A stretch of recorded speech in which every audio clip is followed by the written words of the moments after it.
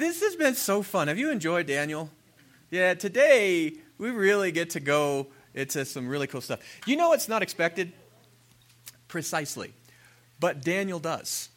And that's what we're going to talk about today.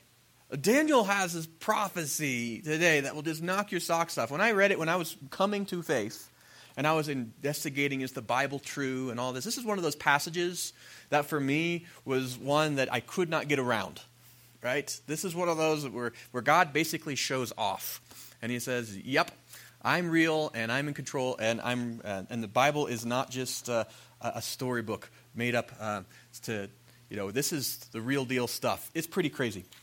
And so when we get into today's passage, let's start with the context of it. This is the fourth of Daniel's 4 prophecies, right? We've had the 3 others that we've already discovered, and you can listen to those sermons online at funchurch.com if you missed them.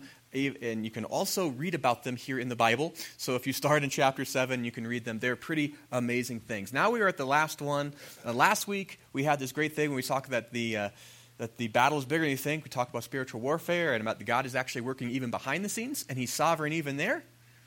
But today we talk about, we see this, you just can't make this up. It's amazing stuff. And so our memory verse today comes to us from 2 Peter, and it's one of those passages that I think is good for us to remember, because in our world, our day and age, I read an article that we are having the first post-Christian generation being raised, where the majority of the kids that are under 16 now have no faith whatsoever or are not Christian, right? Post-Christian. And most of them say things like, I don't believe in fairy tales or made-up stuff. They should read the Bible, because this is amazing. And it is not just a book that was written by old guys a long time ago. In fact, 2 Peter reminds us in the scripture that prophecy never had its origin in the human will. That means that people didn't make it up. But the prophets, though human, spoke from God as they were carried along by the Holy Spirit. Isn't that awesome? Now, you want to memorize that, because I think we live in a time that discounts Scripture. We live in a time that people have no idea what the Bible is. But we do. And it's important for us to hold to this and recognize this is not just some old wisdom literature. These are the Word of God, and it's powerful, and it's effective for today. So if you want to memorize that in your memory or your bulletins, there's a Bible memory verse. And you could take that. It's powerful as a shield to help us, as we talked about putting on the armor of God, to have that faith, to remember that in this world there are going to be a lot of things that try to challenge God's word, but in the end it will always prevail because it's based on truth.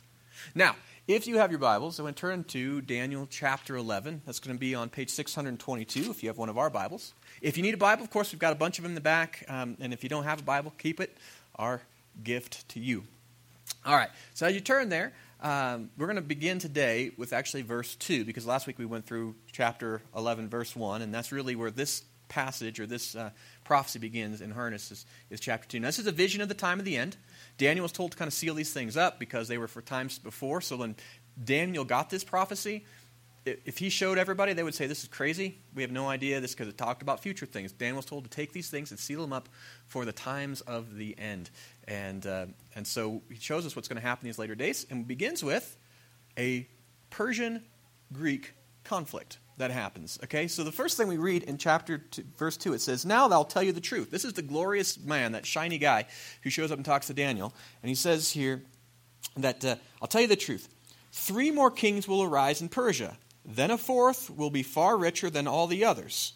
When he has gained power by his wealth, he will stir up everyone against the kingdom of Greece, which was really unique because back then, when Daniel lived, Greece was not like a big thing, right? They were just a bunch of little towns, right? This mighty king will arise and will rule over a great power and do as he pleases. Now, turns out this actually happened. Daniel, when he was alive, they had 3 more major kings. There was Cyrus the Great, which when Daniel wrote this, right? But then after Cyrus, we have Cambyses II, and then after him, he was followed up by Smerdis, right? And now he had a funny other name that I can't pronounce, but if you could see him or look it up, it's Baridia. And then there was Darius the Great, who came into power, right? And then there was Xerxes the first. Now, you'll know Xerxes was also the same guy who was married to Esther in the book of Esther, right? And you know, some interesting happened is that the 4th one, Xerxes, was far richer than all the other ones. Who knew? And you know what Xerxes decided to do? He decided to go out and he was like, I'm going to go get those Greeks. Right? Now, before, Darius the Great had a couple skirmishes in there and all that kind of stuff, and he lost. And then Xerxes was like, I'm going to go get those Greeks. And he gets this massive army, and they go out, and they try to fight the Greeks, and they lose several different major battles. And that becomes the demarcation point at which the Persian Empire starts its decline. How amazing. Well, then it says, after all these guys, that there is going to be a mighty king shall arise, and that's Alexander the Great, and will do as he pleases. And we saw that in earlier chapters where remember the unicorn, the goat, right, and the rams, and the ram was of course the Persian Empire, and then we had the goat, right, the unicorn that had the one horn, Alexander the Great, and he's going to do as he wishes, right? And he did. I mean, you saw how he invaded the land, and it was just like he was hardly even touching the ground. He was just flying so fast, just destroying Persia, which was amazing because Persia was not weak. They were incredibly, incredibly powerful. All right? And he will do as he pleases, and after he has arisen, his empire will be broken and parceled into the four winds of heaven, right? So he's going to die, and then his empire is going to be broken up into four parts, the kingdom of Greece. You saw it here first, ladies and gentlemen, and what happened?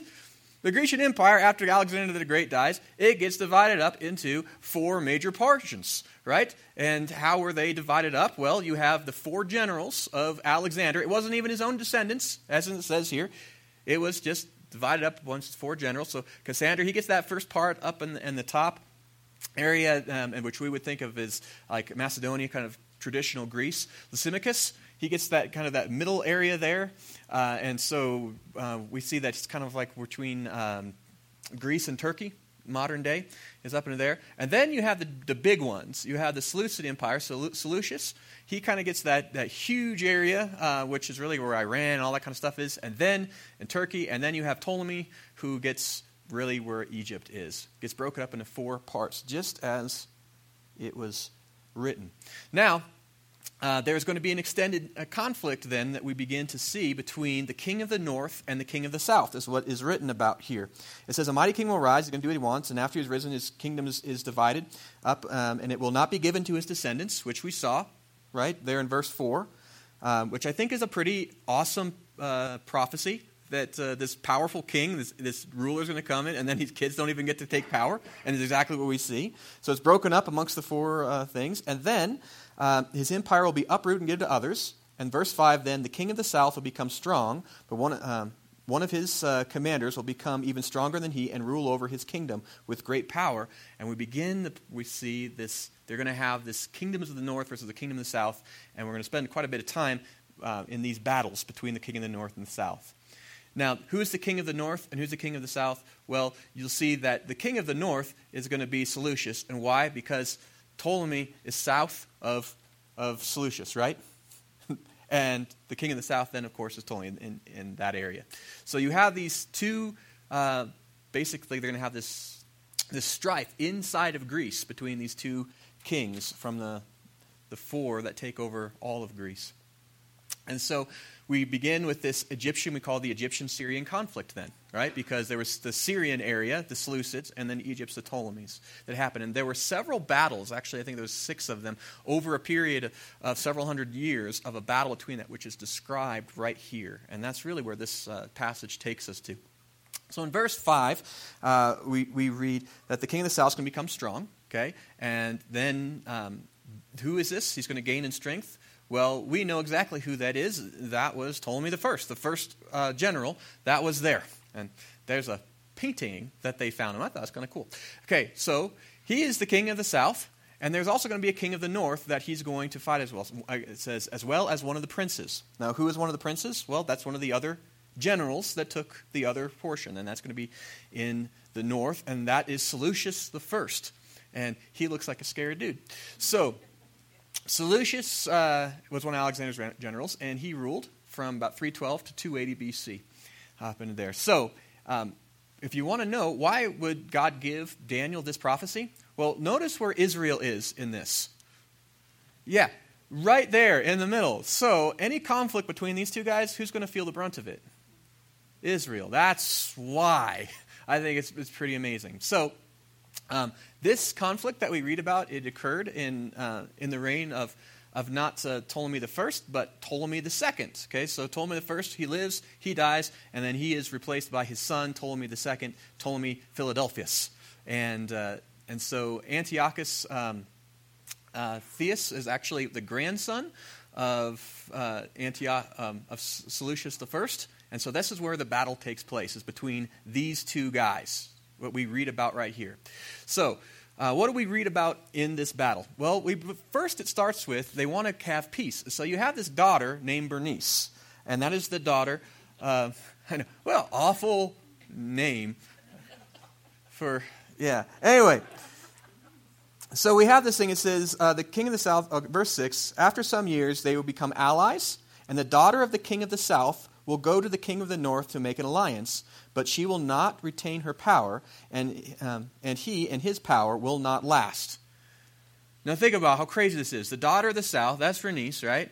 This the daughter of Ptolemy the first. So she's the sister of the guy that's in power, Ptolemy the second. And they say, listen, she can marry you up there, Antiochus II. But the problem is that Antiochus already had a wife, and Laodicea, okay, they were married.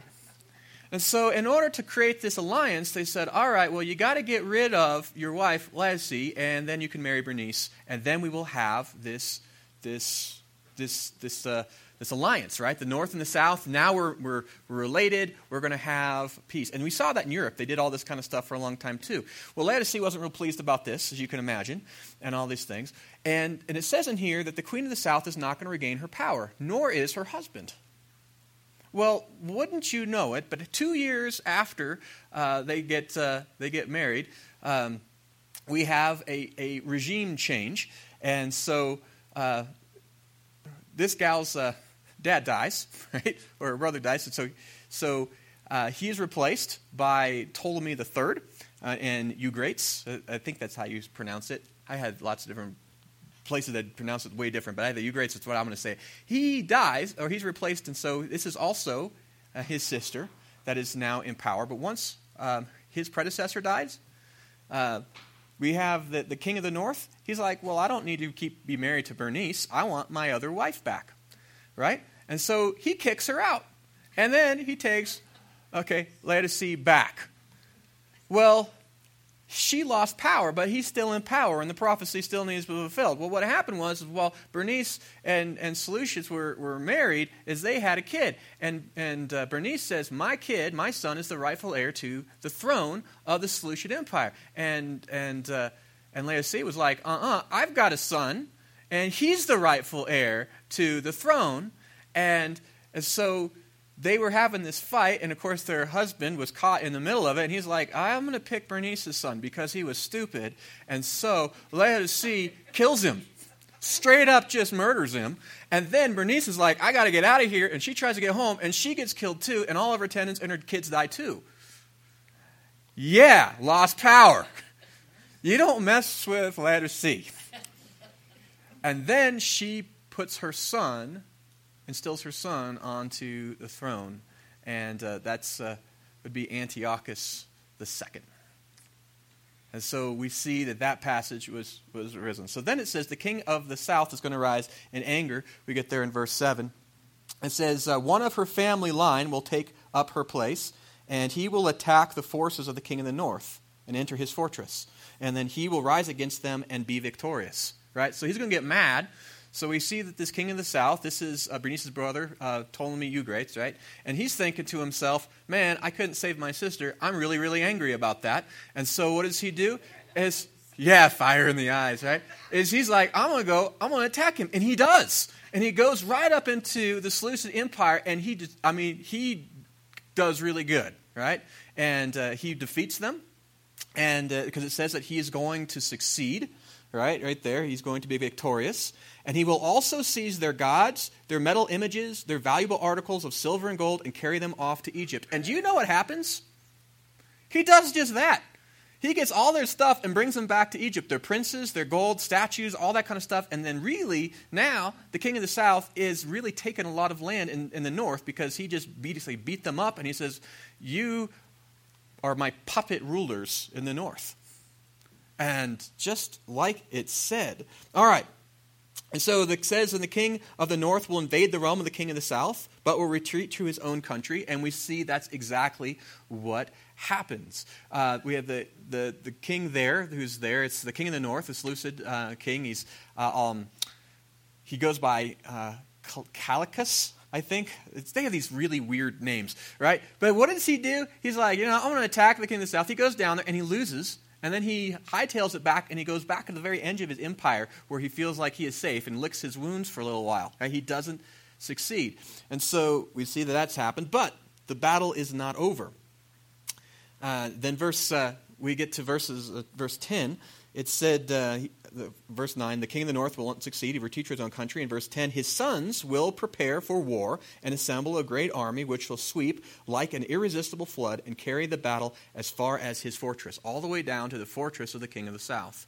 So we see the kings of the north has two sons that actually go to war with the south. And the very first one is we have Seleucid Ceranicus, and the second one is Antiochus III, who's also known as Antiochus the Great. Okay, so the first son, he goes down and he attacks. He's like, I'm fighting, but he doesn't get very far. And then he goes up, and then he ends up fighting some Romans and dies. Right? But his brother, Antiochus the Great, and there's a reason they call him the Great, is because he won. Man, he was in there, he's like, boom, and he went all the way down, and he fought the king of the north, and he wins. And he takes back a bunch of the land, all of Syria, and he reconquers it for the Seleucid Empire. Right? Just like he said that it would in here in this passage. All right? And so that was pretty cool. That happened in the year 225 BC. Isn't that crazy? That we can actually point a date to when this took place. All right. So then the king of the south, he's going to respond. He's like, I'm not going to take this. Right? We've taken the north. We're not going to take getting beaten up down here. And so it says here in verses 11, it says, and the king of the south will march out in a rage and fight against the king of the north, who will raise a large army, but it will be defeated. And when the army is carried off, the king of the south will be filled with pride and will slaughter many thousands, yet will remain triumphant. Well, we see this is exactly what happens. King of the south, he decides, you know what? The king of the south at this point is Ptolemy the Fourth, and his nickname was Philopator, which means the one that my dad loves, which I think is kind of interesting. Like, why did he get the throne? Well, you're the one your dad likes, right? But he was mad, so he gathers this huge army, and it was supposed to be one of the largest armies at that point ever assembled to fight a battle.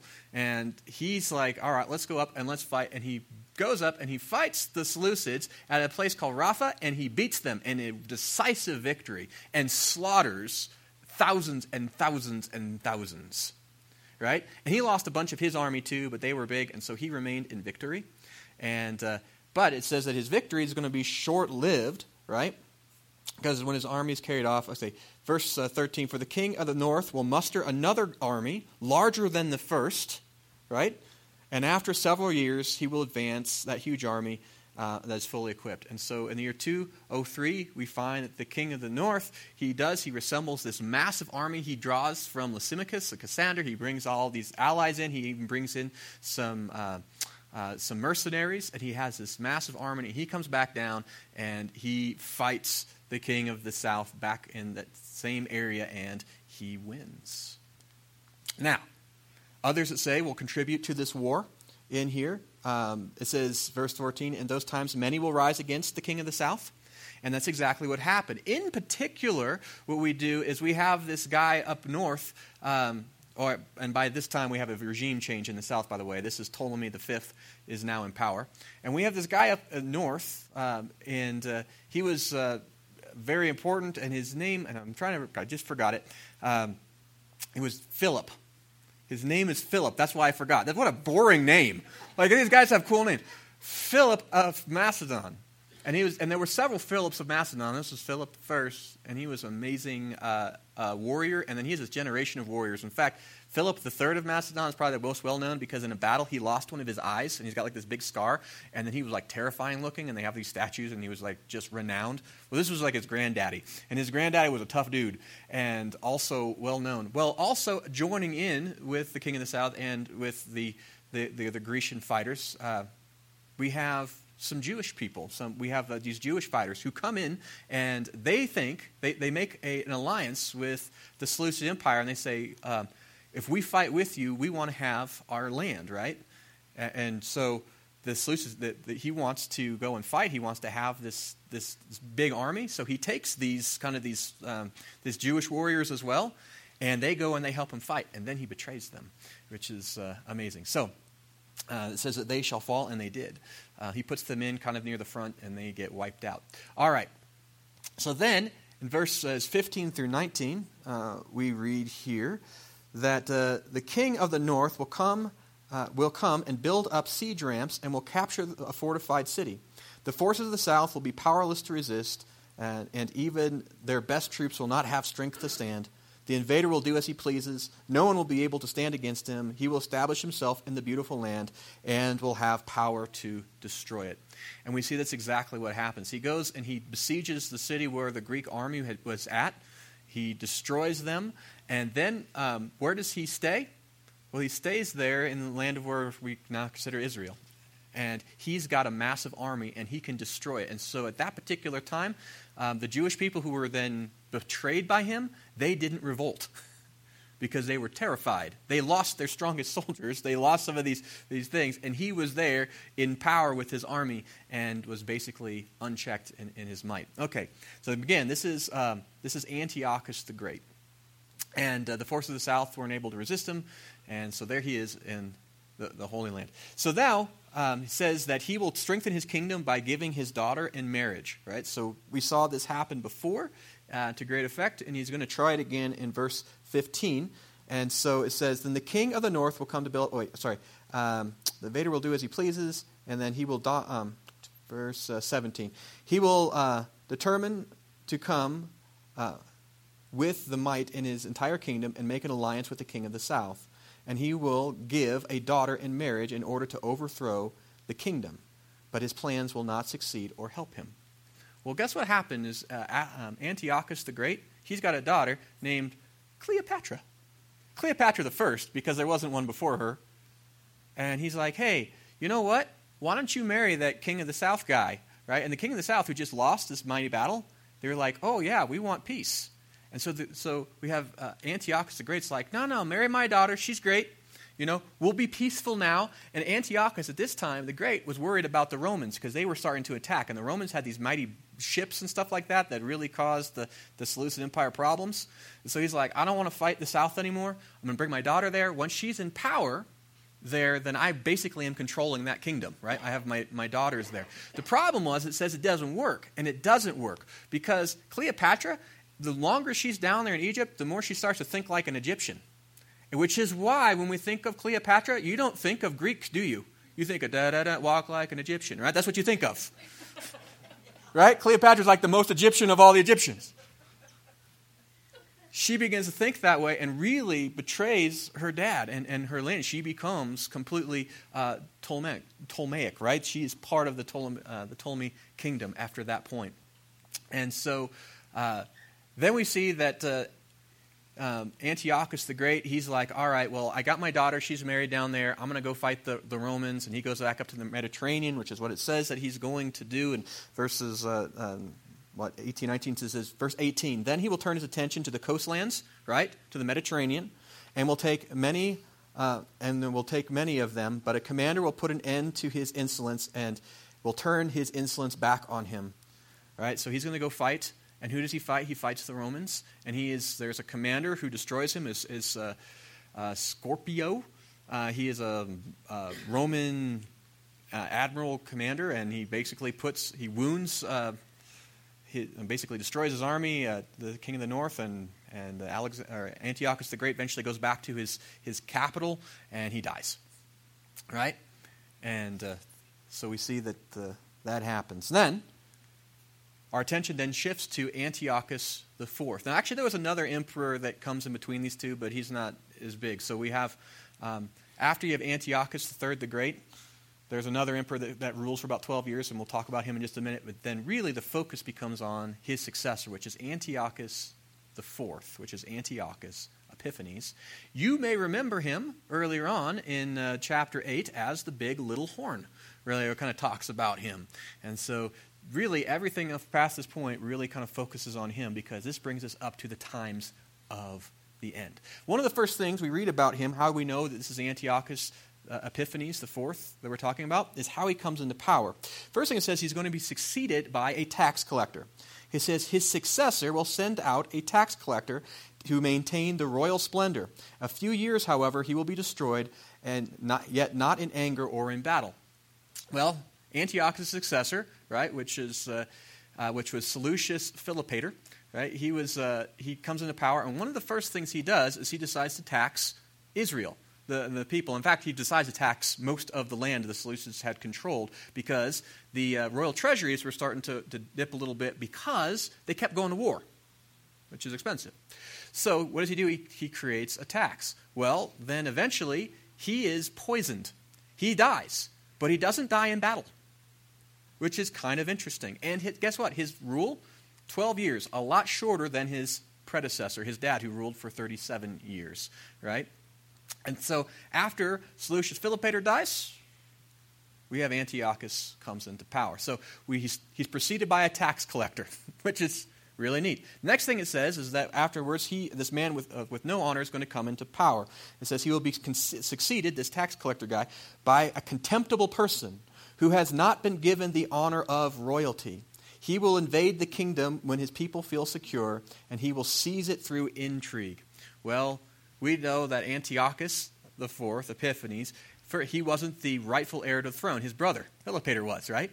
But he manipulates by conniving and gets to the point where he gains power or control so that he could become the next ruler of the Seleucid Empire, right? It wasn't through natural birth or through lineage that he gets it. It's because he made alliances and he stabbed a lot of people in the back. All right? Now, it says he's not going to be honored. And I think it's interesting that he was not honored by the people. His name is Antiochus Epiphanes. Now, Antiochus Epiphanes being the glorious god, the Epiphanes itself means the illustrious. And people called him Antiochus Epimanes. And that means the insane. Right? Even his own people were like, this guy is bad news. He's a crazy dude. And he was. And then it says in verse 21 through 24, we're going to read, it says, he will be succeeded by a contemptible person. He's going to come into power in a peaceful way. Well, he does. He also comes into power over the Ptolemaic Empire as well through intrigue, like through conniving, right? He starts to make these bargains and these trades with the Ptolemies, but he's really good at making bargains and then breaking his word and all that kind of stuff. And he begins to gain an enormous amount of power even over Egypt. Not through war, though. He doesn't go and attack them at first. It's through just dirty politics. And so he gets people, and a lot of the Jewish people too start to ally with him. And after they get close to him, then he springs the trap, and he becomes really strong through doing that over and over again. And so that's how it happens. Now, he will provoke eventually the king of the south. This is going to happen for a while. It says, then he will be, verse 24, when the richest provinces feel secure, he will invade them and will achieve neither what his father nor his forefather did. And he will distribute plunder, loot, and wealth among his followers. But he will plot the overthrow of the fortress, but only for a time. So he begins with this. He goes down and he shrieks. Now, there's a division, because both could be true prophecy or prophetic things. One thing is he goes and he basically takes a lot of the power from the Ptolemaic Empire, which his father and grandfather weren't able to do, right? He goes down in there and he messes things up and he gets a lot of power and all that kind of stuff through intrigue. And so Antiochus does invade Egypt, and the Egyptian king was the Ptolemy the Fifth. Sicon, I think is how you say it. But anyway, he was in power, and he couldn't fight back. And here's why he couldn't fight back, is because Antiochus the Fourth, he goes in and he starts paying off the priests, and he buys the priests and the rich people in the south and gets them on his side. And so when the king of the south, when Ptolemy the Sicon really wants to start to fight, he can't, because he's got civil war happening in the south. Now, they're trying to take his power away, so he can't fight the king of the north. So instead, he creates a treaty. He says, listen, you Antiochus, I can't fight you right now. I've got problems at home. So let's create a treaty. I will give you anything you ask, basically, as long as I can stay in power. That's how he does it. Isn't that amazing? What his ancestors couldn't do, he did through intrigue. So after he does that, then he says he's going to go up against the he's going to fight the fortress, right? So what is the overthrow the fortress? It could be down there in Egypt. They are, the massive fortress city up there in Memphis, which he did overthrow. It may also be in the Holy Land. And that's why I said there's two possible interpretations, because he overthrew them both, but only for a short time. And both took place, which is interesting. It also says he's going to be bad. He's not going to like the people of Israel at all. In verse 25, with a large army he will stir up strength and courage against the king of the south. The king of the south will wage war, not be able to destroy him. Verse 20, which we saw, that's what he did by creating that civil war down there in the south, so the king of the south couldn't fight back. Those who eat from the king's provisions will try to destroy him. His army will be swept away, and he will fall in battle, which is what we find happened to the king of the south. Then the two kings, with their hearts bent on evil, will sit at the same table and lie to each other, but to no avail, because the end will still come at the appointed time. I love that passage. You have dirty politicians that are going to do dirty politician things, and God's still going to win. And what do we find? The king of the north, the king of the south, they come together and they lie to each other saying, hey, I'll give you whatever you want. No, I'll protect you. And they lie to each other. And basically the Bible says, yeah, they're going to do that. Doesn't matter. God's still going to do what he's going to do, right? So they think they're in control. They're in control. Right? And then the king of the north will return to his own country with great wealth, but his heart will be set against the holy covenant. And this is where it gets bad for the people of Israel.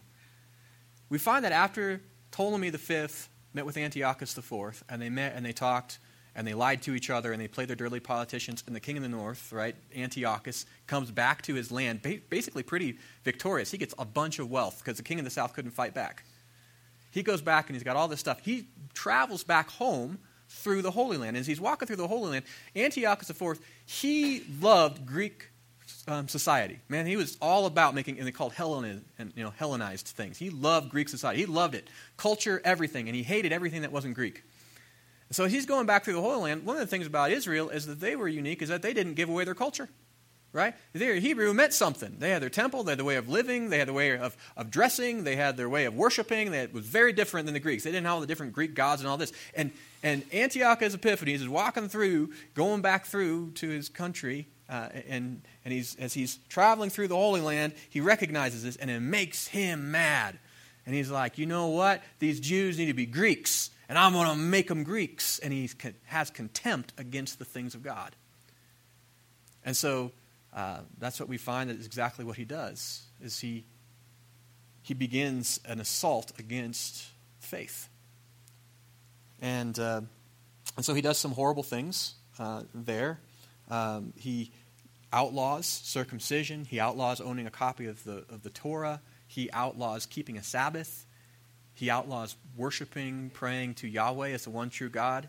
He mandates that you have to worship these pagan gods. He does some really bad things, and of course it was not well received. So then it says his armies and forces will, in verse 23, at the point of time will invade the south. 30, right there. We're verse 30. Oh, my eyes. It says, ships of the west, the coastlines, will oppose him, and he will lose heart, and then he will turn back to vent his fury against the holy covenant, for he will return and show favor to those who forsake the holy covenant. So what does he do? He's going to go. He wants to attack the south, but he can't, because you have these Roman ships from Cyprus are there, and he kind of like, well, I guess I'm not going to go fight the south right now because there's the Romans that are going to attack us, and I remember what they did to my great-granddaddy, so I'm not going to fight. So he goes back through, and he's like a whipped dog. He's up mad that he didn't get to go fight. So then he comes back to Israel, and he's already mad at the Israelites, so then he comes back with even more fury, and he's going to take out on them.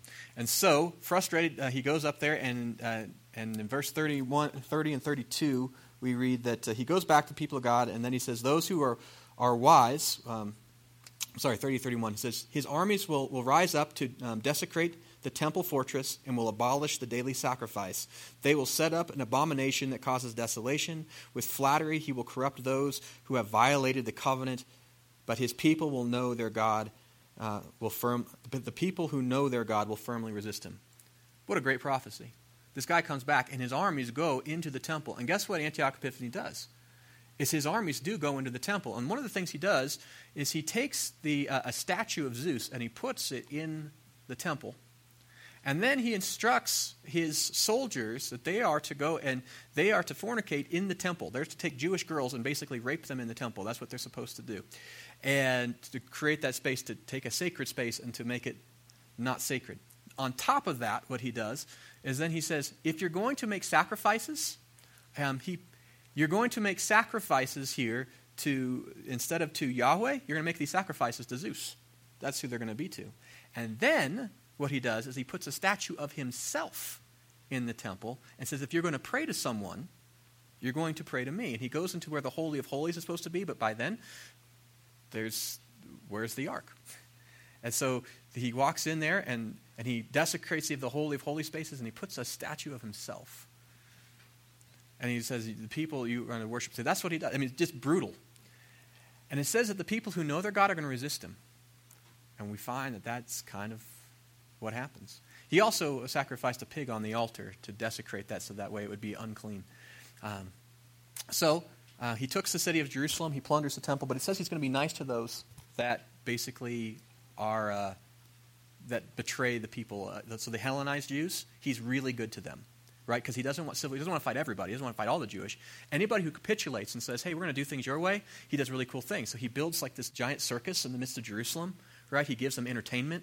He gives them schools, Greek schools, and all this kinds of stuff. So as long as you're willing to go along with where he wants you to go, man, things are really good for you. But if you're not willing to go along with him, he will destroy you. And that's what he did. And so he does other things. He says that those who know God will resist him, and we find out that, and they are going to they're going to carry out great exploits. I love that. They will rise and instruct. Those who resist him will rise and instruct many. For a time they will fall by the sword, or be burned, or captured, or plundered. But when they fall, they will receive a little help. And many who are not sincere will join them. Some of the wise will stumble, so they will be refined, purified, made spotless until the time of the end, for it will still come at the appointed time. And we find that these resistance, there's going to be resistance that comes in, and this resistance, one of the things we're marked by, is that they're going to stand up and fight this guy, and they're not always going to win. Right? They're going to get their nose bloodied pretty bad, but they're going to instruct people. They're going to remind them of the ways of God. They're going to instruct many. They're going to be spiritual leaders. And on top of that, when they do fall, they're going to receive help. Right? They're not just going to be wiped out. And for many days, they're going to fall by the sword.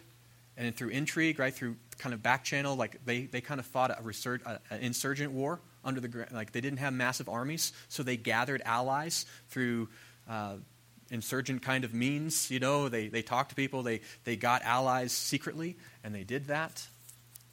And then it says in verse 35 that those with understandings will fall, it will refine them, right? And we sign there that when they fall, that actually it's going to make the nation of Israel, the Jewish people, are going to become more aligned with their Jewish faith, not less. So even though some of them went in for the wrong reasons, they just wanted to fight this guy to get him out, by the end of this resurgence, it's going to be marked a spiritual renewal for these people. They are going to be more faithful. Do you know this was fulfilled? It is a Maccabean rebellion. There was this priest that was at the time, is an elderly priest, and he had 5 sons, and we call them the Maccabees, and he was a spiritual leader. And he saw what was happening, and he said, no, this can't happen. And his son said, we can't put up with this. This can't happen. And so they got a lot of allies and all of this, and they taught people the Jewish, the real ways of their faith, right? They taught them to be sincere and devout and all this kind of stuff. And they got destroyed in some battles, but they didn't give up. And eventually, they overcame. And what was the result is you have these people where the nation of Israel was more like faithful. As they said, we understand these ways. We want to be faithful to the Scriptures. Now, some of them took it a little too far, and then we see like we get into when Jesus comes a couple hundred years later, that we have like the Pharisees, write laws,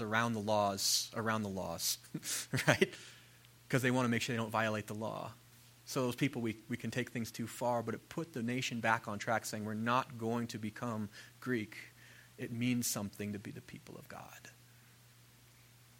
Does that blow your mind? Does that happen?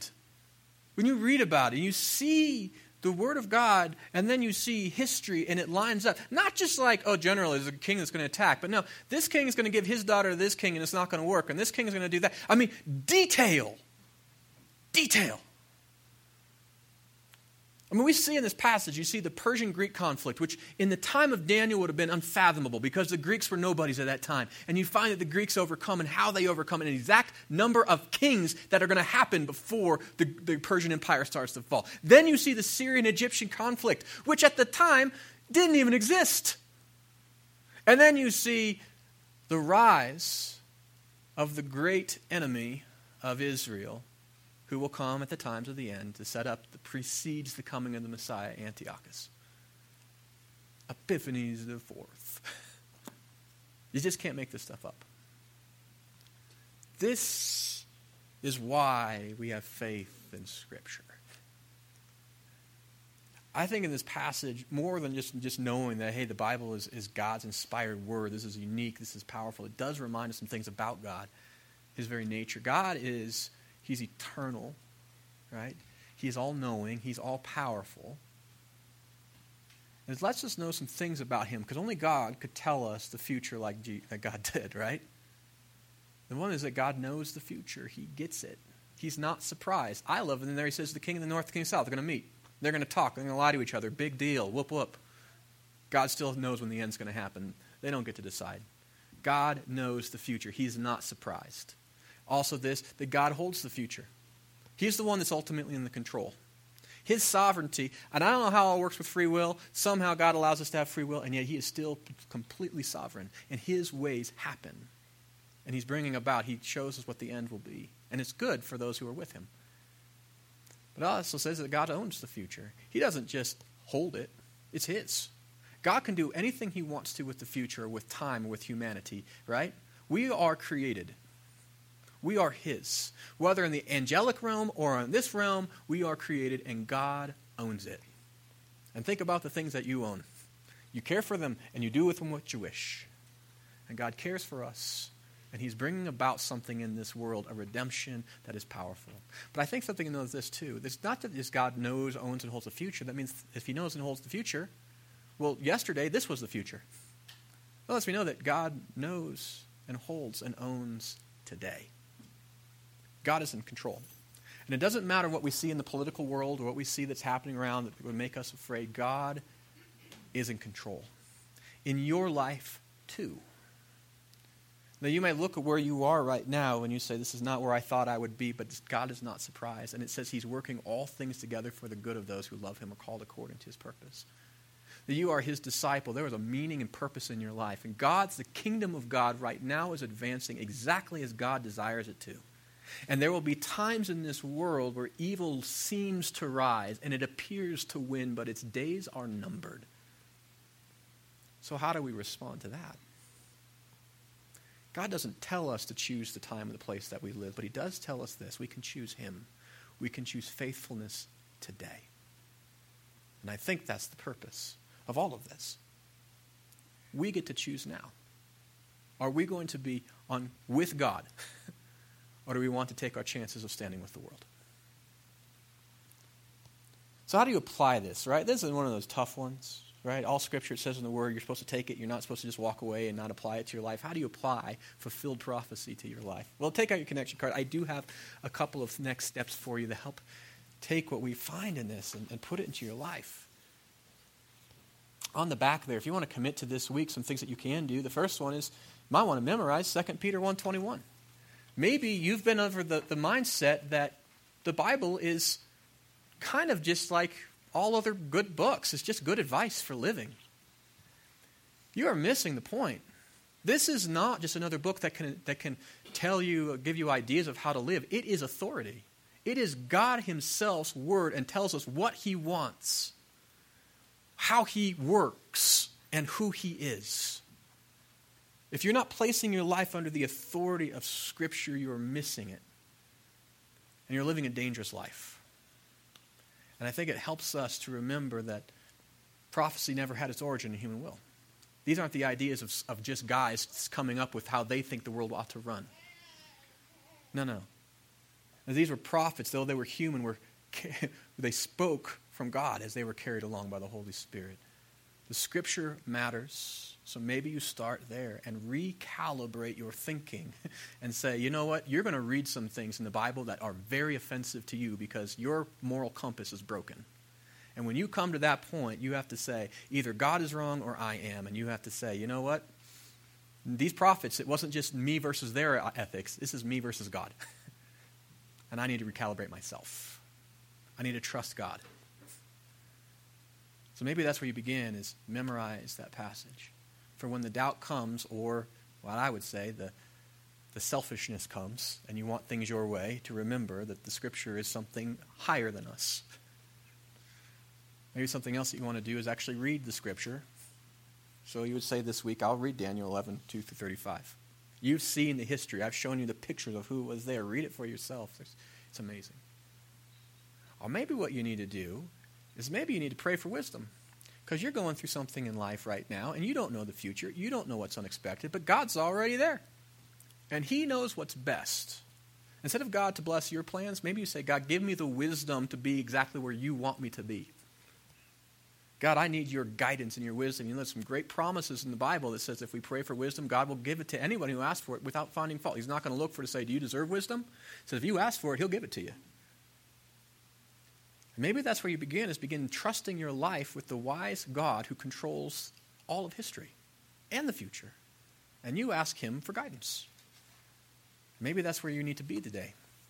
As the world seems spinning out, maybe your life seems spinning out of control. And you said, you know what, God, I want your wisdom. Help. He'll give it to you. Or maybe something else you can do is, I'd say, join a life group. How does that connect? God called us to follow Him together, didn't He? That's it.